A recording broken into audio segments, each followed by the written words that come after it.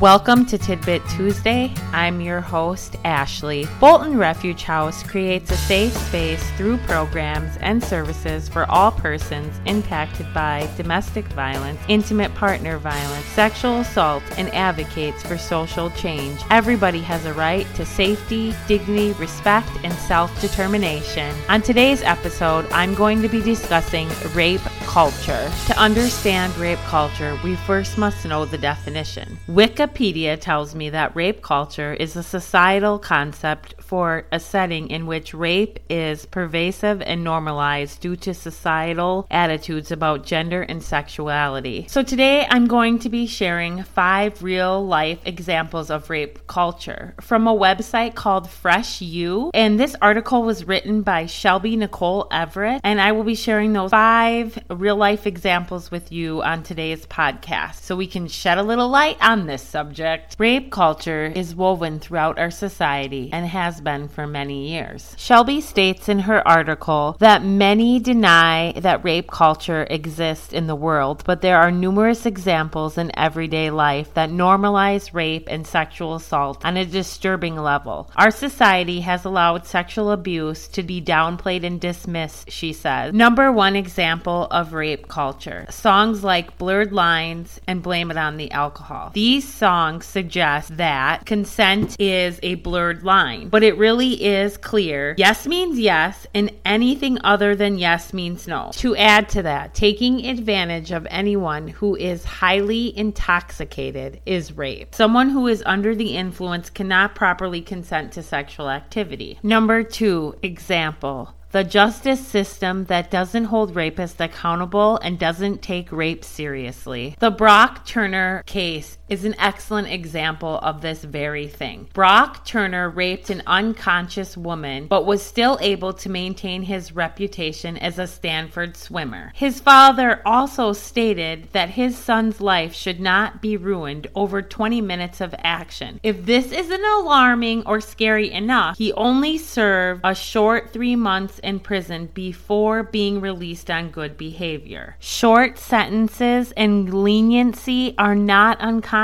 for predators. Number 3, people who blame survivors instead of perpetrators. Victim blaming is one of the biggest aspects of rape culture. Asking a woman what she was wearing when she was assaulted or if she was drinking throughout the night only places the blame on the victim rather than the assailant. Some of you might know the history behind Denim Day. It takes place every year, April 24th, and it encourages people to wear jeans. Denim Day grew out of a 1998 Italian Supreme Court decision to overturn a rape conviction because the victim wore too tight of jeans. This is an excellent example of victim blaming and the justice system not taking rape seriously. Number 4, saying boys will be boys. Boys will be boys is a rather popular saying that typically dismisses bad behavior displayed by a young boy. The problem with this is that it reinforces generalizations that boys are violent and mischievous, but that isn't the case. It is not okay to teach a boy that they are allowed to behave poorly just because it is perceived to be normal.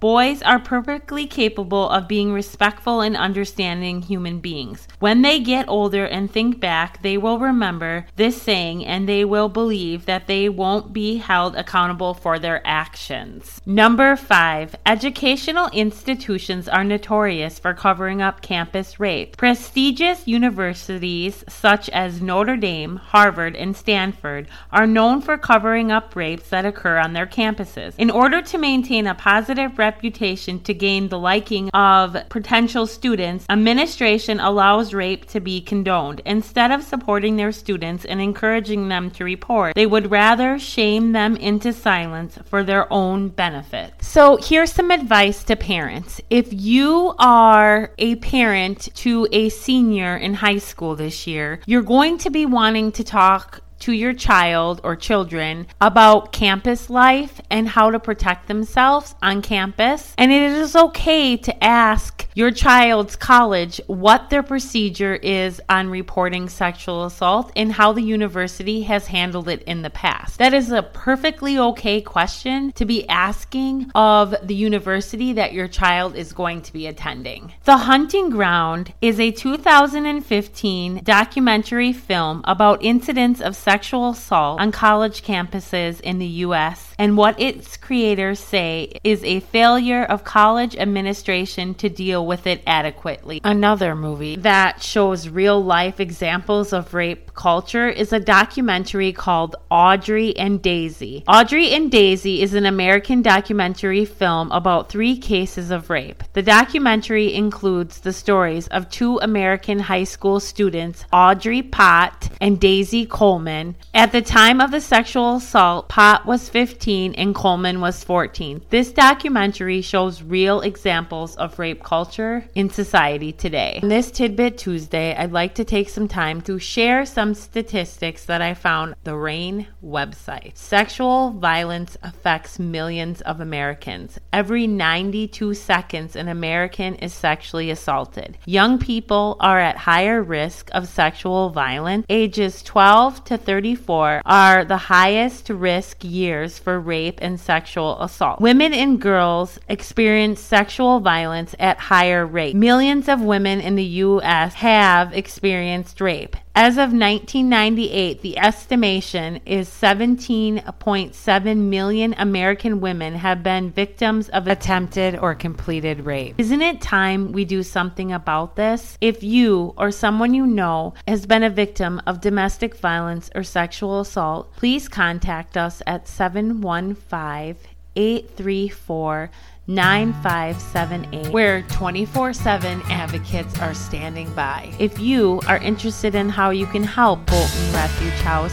please contact our director, Pat. Her email is director@boltonrefuge.org. I would like to give a special shout out to a former employee from Bolton for doing a birthday fundraiser to support this week's podcast. Happy birthday, Peggy, and thank you for always being an advocate at heart.